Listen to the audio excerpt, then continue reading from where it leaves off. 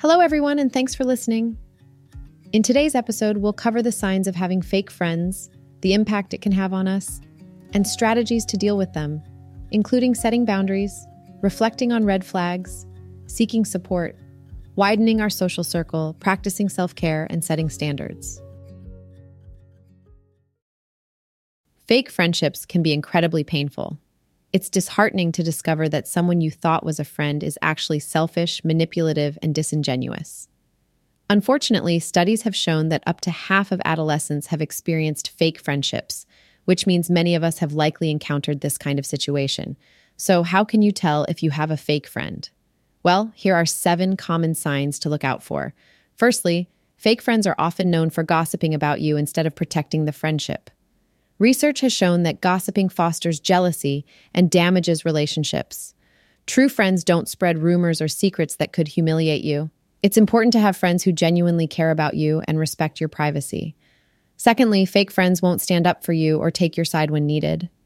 In fact, studies have found that fake friends are more likely to betray confidences or blame others to protect themselves. Real friends, on the other hand, support you when it matters most. They stand beside you, regardless of the situation. Another red flag of a fake friend is their constant cancellation of plans at the last minute, regardless of how much you were looking forward to it. This behavior shows a lack of respect for your time and feelings. Trustworthy friends prioritize your relationship and honor their commitments. Furthermore, fake friends often exclude you from group activities and don't reciprocate invitations. A poll conducted among 2,000 adults revealed that being left out of social events can lead to feelings of sadness, anger, and lowered self-confidence. True friends include you and make you feel valued as part of the group. One clear indication of a fake friend is when they only contact you when they need a favor and then disappear again.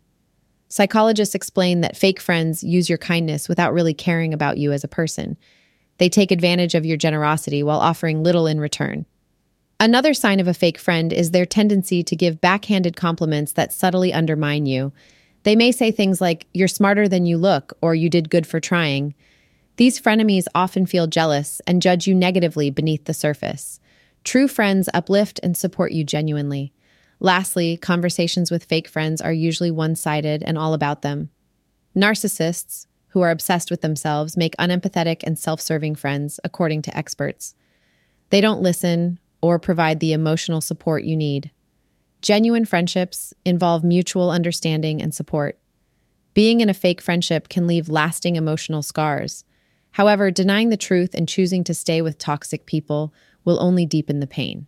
If you find yourself in a situation like this, it is important to set boundaries, communicate openly, and focus on nurturing, caring connections. You deserve supportive and trusting friendships that help you thrive. Remember, there are true friends out there waiting to be found. So you've experienced the pain of being betrayed by someone you thought was a friend. It's a tough situation to be in, but don't worry, I've got some tips to help you recover and move forward. First and foremost, take some time to reflect on any red flags you may have overlooked before. Sometimes we ignore signs that someone is not being genuine, and it's important to learn from those experiences. Recognizing those signs will help you avoid similar situations in the future. Now, here's something crucial. Don't blame yourself for their actions.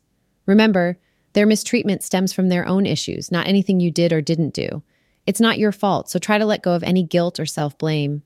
Talking to trusted friends and family can be incredibly helpful during this time. Sharing your feelings and experiences with them will not only help you process the hurt, but also provide you with support and reassurance. Lean on those you trust and let them be there for you. Next, consider widening your social circle. Meeting new people and expanding your network opens up possibilities for new and genuine friendships. Don't let one bad experience discourage you from forming connections with others. There are plenty of amazing people out there waiting to be your friends. Self-care is crucial in any healing process. Take time to focus on yourself and engage in activities that bring you joy and peace. Practice positive thinking and affirmations to remind yourself of your worth. Remember, your value comes from within, not from the actions of fake friends. Rebuilding self-esteem takes time, so be patient with yourself. Focus on personal growth and pursue your interests. Discovering and nurturing your own passions and strengths will not only boost your confidence, but also attract like-minded individuals who appreciate you for who you are. One important step in recovering from a betrayal is setting standards for how you expect to be treated. Don't settle for poor friend behavior. Clearly define what you consider acceptable in a friendship and hold yourself to those standards. You deserve to be surrounded by genuine, supportive people. Lastly, stay strong. Time heals wounds, and with it, you'll regain your confidence, resilience, and form true friendships. Remember, the actions of a few should not define your future relationships. Keep an open heart and believe in the power of genuine connections.